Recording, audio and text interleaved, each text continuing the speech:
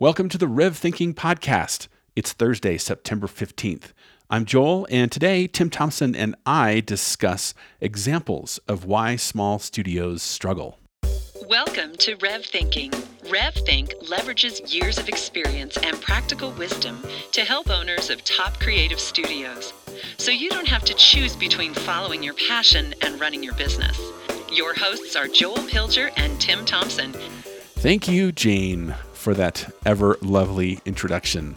Hey, I'm Joel, and yes, today Tim and I are back in the saddle on the podcast after taking a few weeks off, talking about examples of why small studios struggle, which comes out of an article that I wrote by the same name.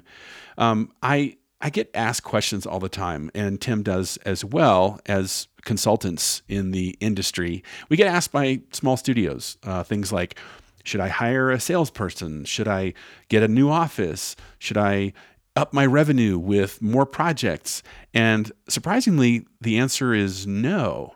Now, that, of course, got quite the reaction. Well, instead, what I recommend are small studios putting two habits into practice. And those two habits are the 3 R's and the splits. Well, what do I mean by that? Well, Tim and I walk through those and how it works and give you some examples. And then towards the end of the podcast, we end with a quick overview of a brand new conference being announced. It's the Promax BDA Creative Entrepreneurs Conference on Sales. That's happening October 28th in Los Angeles. So you'll have to listen in to the end to catch those details, but I recommend you check it out, and we look forward to seeing you there. Enjoy the show. Hey, Joel, it's good to be back with you doing a podcast. Likewise, it's good to be back. I guess the summer was, we took a little break, but happy to be podcasting again. Yeah, for sure. And even though you and I haven't done podcasts together, I listened to the one you did following up on the article, Why Small Studios Struggle. And it's gotten a lot of reaction from our listeners as well as our readers. Yeah, I guess it's, maybe just a topic that I think everyone can relate to, because even if you're running a successful studio that, is killing it, you remember those days, when you struggled. And of course, the rest of the world that is a small studio, they know they're probably living it right now. Yeah, one of the things I liked about that article is that you asked those 3 questions. Should I hire a salesperson? Should I lease an office space? Should I get more projects? And then you said the answer to that question is no. I think it's so interesting that those are the first 3 questions and directions that we go to while running a small studio. We think that a salesperson or an office space, and the office space, I always say we have that if you build it, they will come mentality, or even just taking on more projects is the answer. And what after doing this for years now is the answer to the struggle is not those 3 questions. Yeah, I think it flows from, there's a bias maybe as Americans that we have, that we think bigger is always better, growth is always good. But I think the point I made that counters that is that if you grow your business without implementing good habits, you're just going to grow your problems as you grow your business. So there's a smarter way to do it. That's right. And we talk about that in the seasons of creative firms. That each season itself has its own benefits and struggles. And you're going to have to want to get into those same struggles if you want those same benefits. But the small studio really is one that it always feels like you're behind the 8 ball. It feels like you can never get ahead sometimes, or everyone else gets the work and you don't get any of it. Yeah, I think what I find is, and I hear people that run small studios talk about this, that there are certain habits that those owners develop that enable them to launch their studio and start gaining some traction. And for them to reach the next season in their firm, they actually have to let go of those habits and embrace new ones. But that's very scary, because you're like, well, wait, this is what I've been doing that got me to the point I'm at right now. You're telling me that I need to now stop doing these things? And the answer is yes. You're almost starting your own 7 habits of highly effective studios. You right. have the first 2 habits already developed in these articles. So it's great. Yeah, well, I think it'd be interesting to talk about if there's actually some specific examples that we can share. Oh, yeah. Even the one you just shared with me recently about that studio a couple of years ago that you taught them the 3 R's. Yeah, there's an owner that I spoke with a couple of years ago, and we had a really casual conversation. And he was asking me for advice on how to run his studio. He was going through some transitions, and one of the concepts that I argued that he should seriously implement is this thing we call the 3 R's. And for those that don't know the concept, it's really simply that whenever you accept a project, that you run it through a filter before you say yes to the client that, yes, we're going to do this spot or this promo or what have you. And the 3 R's are real, relationship, and reward. And so what those look like in practice is, okay, is this project going to grow our real? Is it going to increase our portfolio and our reputation? Relationship is, will this project increase repeat business from this client? Is this someone that we want to strengthen the relationship with? And the last one is simply reward. Will this project make money? Will we be able to create profits with this project? And the basic concept is, if a project hits on all 3 of those R's, then grab it, do whatever you have to do to win it. If it only hits on 2, take a pause and ask yourself, why are we taking this? If it only hits on 1 of those R's, then be very careful before accepting it, because those usually go badly. And if it doesn't hit on any of the R's, I like to joke and say there's a 4th R, which is run. So if it doesn't hit on any of those 3, then get just why in the world would you accept that project? Yeah. And I think sometimes we struggle with the idea of cash flow as a company, thinking every dollar in-house is a good dollar. But the 3 R's is a really good habit to start developing of making business decisions in order to run your business. Remembering that all businesses buy low and sell high, there are principles of business that you must take into account as you make business decisions. Yeah, I find so many small studio owners, I can picture their faces in my mind right now, that they really take any project that comes their way because they just can't help it. That's how they have been running their business. That's what success looks like to them at this point in their career. But those actually are some bad habits to develop, because just taking everything that comes your way, like you said, doesn't necessarily move your studio forward. It doesn't necessarily build the relationships that you want to build. So I think implementing this habit seems very counterintuitive. And it goes against our fears and our human nature, which says, well, if somebody's handing me a project, I got to take it. But my argument is, no, there's, the next season of your studio depends upon you applying this filter and just taking the type of work that supports your business and the next season that you're trying to get to. Do you think you would agree with me that the idea of the first one, real, is the biggest struggle in a creative firm? Because when an opportunity comes knocking at the door, and especially if it's a big client or a name brand, it feels like that will move your company forward. And it's a really hard decision to walk away from a project that will only increase your real and not develop a relationship or not give the profits you need to. Absolutely. I mean, that's probably the biggest temptation, I think, especially for motion design studios in particular, because guys and girls that run those kinds of shops, they're so inspired and motivated to create beauty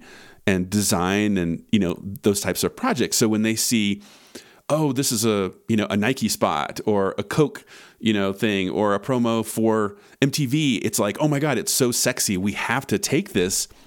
But the truth is, a lot of those companies out there take advantage of studios like that because they know they can, use the power of their brand to beat them up on price, and they're not going to bring repeat business back. So ultimately it can be a lose, even though it feels like, well, we're building up our reel. Well, you really need to be building up more than just the reel. Yeah. And sales is a confidence game, and design is a confidence game. So I know it feels good to have some big brands and big projects on a reel. So when you go into the next meeting, you have that confidence and that ability to put something of good showmanship out there. Just showing that your company can handle large projects, get the job done, and be that sexy. Yeah, of course. Yeah, we're not proposing that people turn away high profile work. Not at all. It's it's really just saying high profile work is just one of the R's that we recommend that you make sure that you're hitting on at least one or hopefully two more. And here's an example that I'll give. The story I was saying earlier about the studio owner that I talked to a couple of years ago.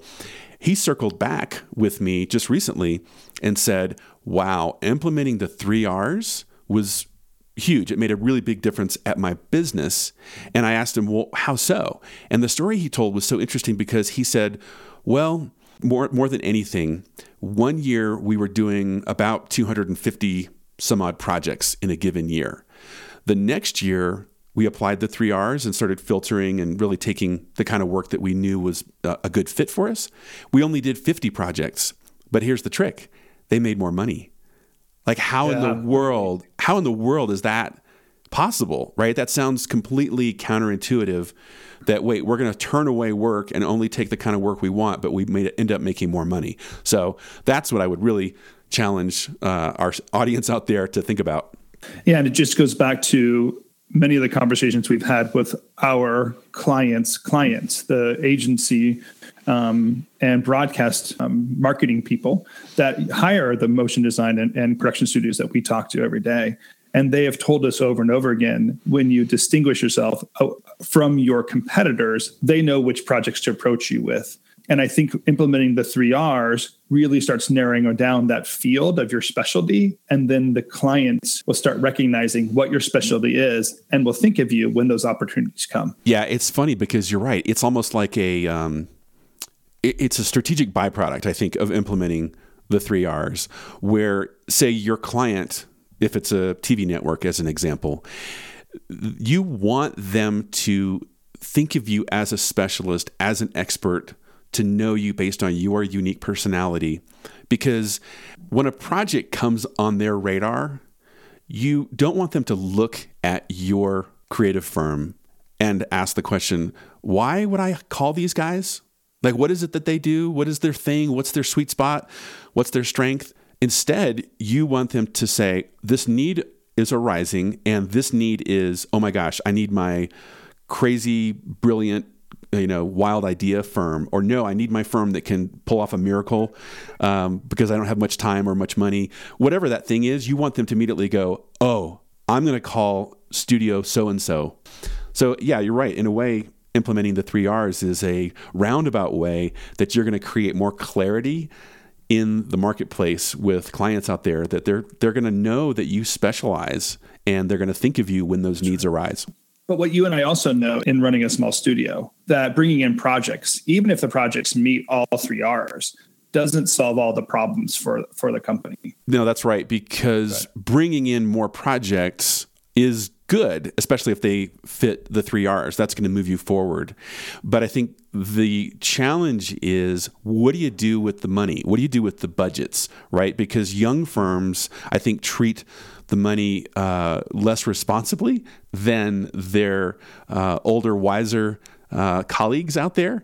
And you speak to this all the time, that small studios get started by doing projects, and they do another project, and they do another project, but that does not a business make. That's obviously leading us into the second habit, the split the money. And that's probably one of the more difficult habits to develop, because you have to understand where all the money's going to begin with.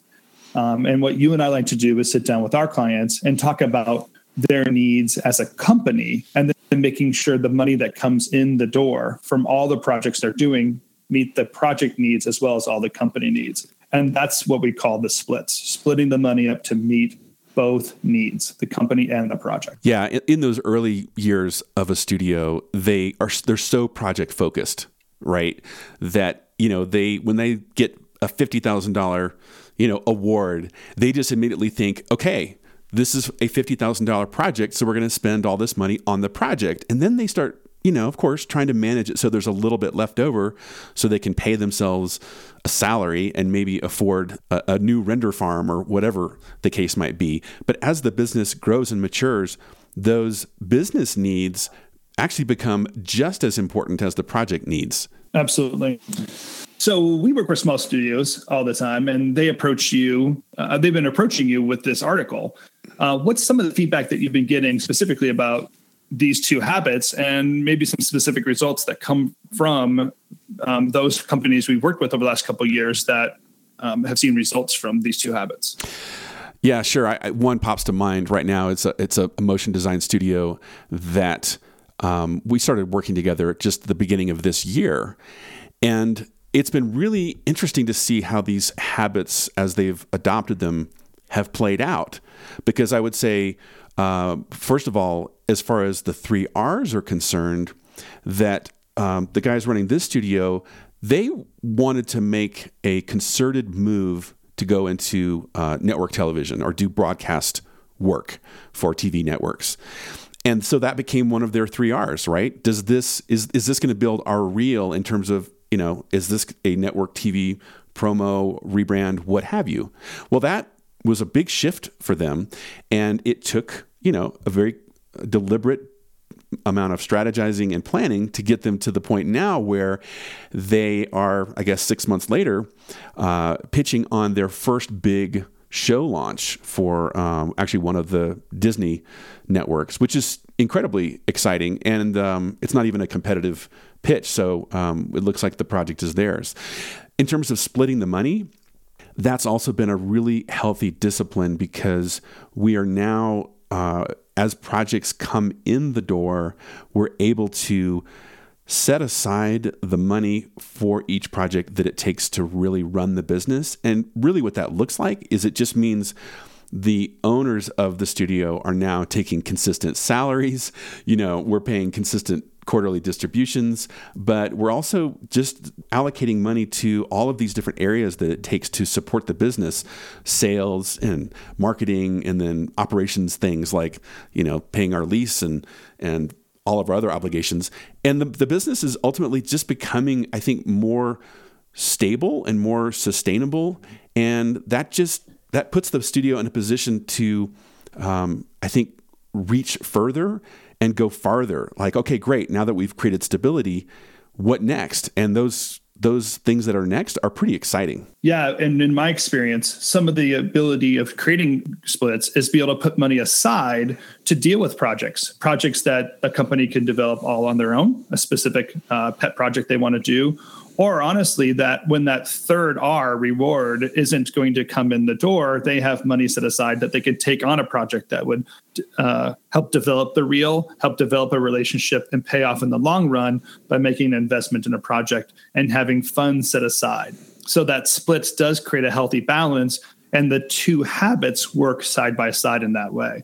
And I'll bet you, like I, could think through a couple of examples where a company has the first habit or the second habit in place, and they still struggle. But if they get both of those habits going as a smaller studio, they'll start creating a good foundation, a good base to have their company grow. Yeah.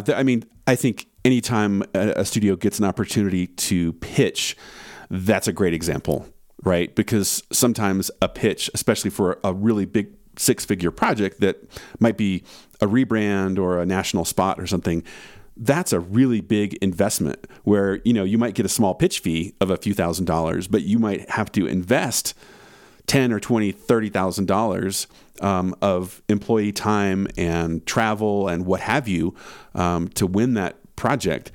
But when you have those habits of the 3 R's in place and you're splitting the money, we can allocate money. You and I call them calculated losses as one example, that we know we're not going to win every pitch, but at least having that money set aside in advance, it makes that decision of jumping into a pitch much less worrisome because you've got the money. Like, this is something that we do. We know we win 3 out of 4 of these. We can afford it. That's power. That really gives you, a confidence level to jump into those type of projects that really move your studio forward. And that's a great segue to discuss what we're doing with Promax BDA and launching their Creative Entrepreneurs Conference. Yeah, I'm glad you brought that up. Yeah, because the conference that we're doing later in October is all about sales, which I love because sales is that hot button, right? Like, who doesn't want more sales, better sales? Everybody fits that description. But it is a great example of how Promax BDA is stepping up to help those agency owners, running motion design studios, running production companies, to help them run their businesses better, in addition to all the other support that they bring as an association. Right. Sales is one of the 7 ingredients of a creative firm that we at RevThink put together. And I like starting with sales as one of the 7 ingredients that we have to deal with, because truly getting the opportunities in the door has got to be one of the greatest struggles for a business. We've talked about the habit of choosing the projects using the 3 R's, but sales as a plan, as a system, is a good place to get started with to create those opportunities. Well, yeah, and I'll just ask you this question. Have we ever worked with any one of our clients, a studio or production company, that hasn't needed to up their sales game? Like, it's so common. It just goes with the territory, that sales is hard. Yeah, sales is hard. And this last conference in June that we went to in New York City, it was really interesting to do the Catalyst event with Promax and meet the sales teams from small companies as well as large companies during those 5 days. Because the same questions would come from a company that was less than $1 million and a person I spoke to for probably 2.5 hours that was dealing with a $15 million sales need. Both of them had this similar needs and similar ways of processing those concerns, no matter what the scale is. Yeah, I'm always amazed how much sales is, I think, sort of a dark art, right? Like, there are people that are really good at sales, but a lot of them don't even know why. Like, they just, they can go out and get deals and so forth. And then there's other studios that know that they're not great at sales. It's just an obvious pain point for them. But I think the hope and the excitement is that once you learn sales is a system, that there is a way to lead your clients through the sales process rather than just reacting or trying to be, a nice servant and serve their needs, that there are strategies to, extract their budgets and to charge more and to upsell. I mean, those kinds of things, that's really powerful. So this conference is happening on October 28th, 2016. It's at Terranea Resort in Rancho Palos Verdes, California. Promax BDA is doing this in partnership with us. So those who want to register could go to our website, revthink.com/revthinking, and follow the link to the Creative Entrepreneurs Conference, or go to promaxbda.org and follow the link to Creative Entrepreneurs Conference on their site as well. There is a cost to it. Yeah, it's a $550 cost for the day, which I think includes lunch. And there's also a networking reception thing we're going to do at sunset, which I'm excited about because I love the Pacific Ocean. And I know that that resort is going to be absolutely beautiful. Yeah, it's going to be a great day. And I think what people should also know is we fully intend to give people the tools they need so that they can actually walk away with a plan. Like, we're going to build a practical plan for your agency, for your studio. Like, let's diagnose your sales process and let's design what should it look like, in light of the creative firm sales cycle, as we call it. And then let's build a sales pipeline. How do you implement that? And then how do you negotiate? What about closing? I mean, there's a lot of tactics and stuff that I'm sure we'll get into, but it's going to be cool. And I know everyone that attends, they're going to walk away with like, oh my gosh, I'm going to start doing these 3, 4, 5 things right away. And they're going to see results. So that's what I get excited about. And then besides you and I, we are going to be joined by a few special guests that will be able to tell us from their own experience, their sales cycle, their sales routine, and even give us some insights on tactics and negotiations that they've done. Really just a boost and some confidence that if you had specific questions and we're looking for people with experience, we could create that network for you. And that's some of the opportunity of the lunch as well as the Sunset Network reception, is to continue the conversation and encourage one another in this small group. This has been really great, Joel. I'm glad we got to talk about this. And it's really good to catch up with you again, doing a podcast.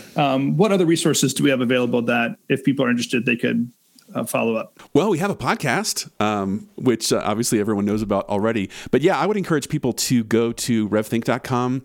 if you go to the Rev Thinking blog, you're going to find all kinds of cool articles and examples, quotes. I mean, there's just a lot of great stuff there and links that will take you to good resources. We're also on Facebook. I'm also on Twitter.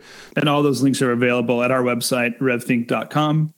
Thanks again, Joel. It's been good to catch up with you. Likewise, Tim. Always fun. Looking forward to our next episode. Yeah, I think next time we see each other will be Denver. So I look forward to seeing you face to face and doing our next episode. Sounds great. See you then. Thanks for listening to Rev Thinking. For more insights on running your creative studio or to ask us a question, visit revthink.com.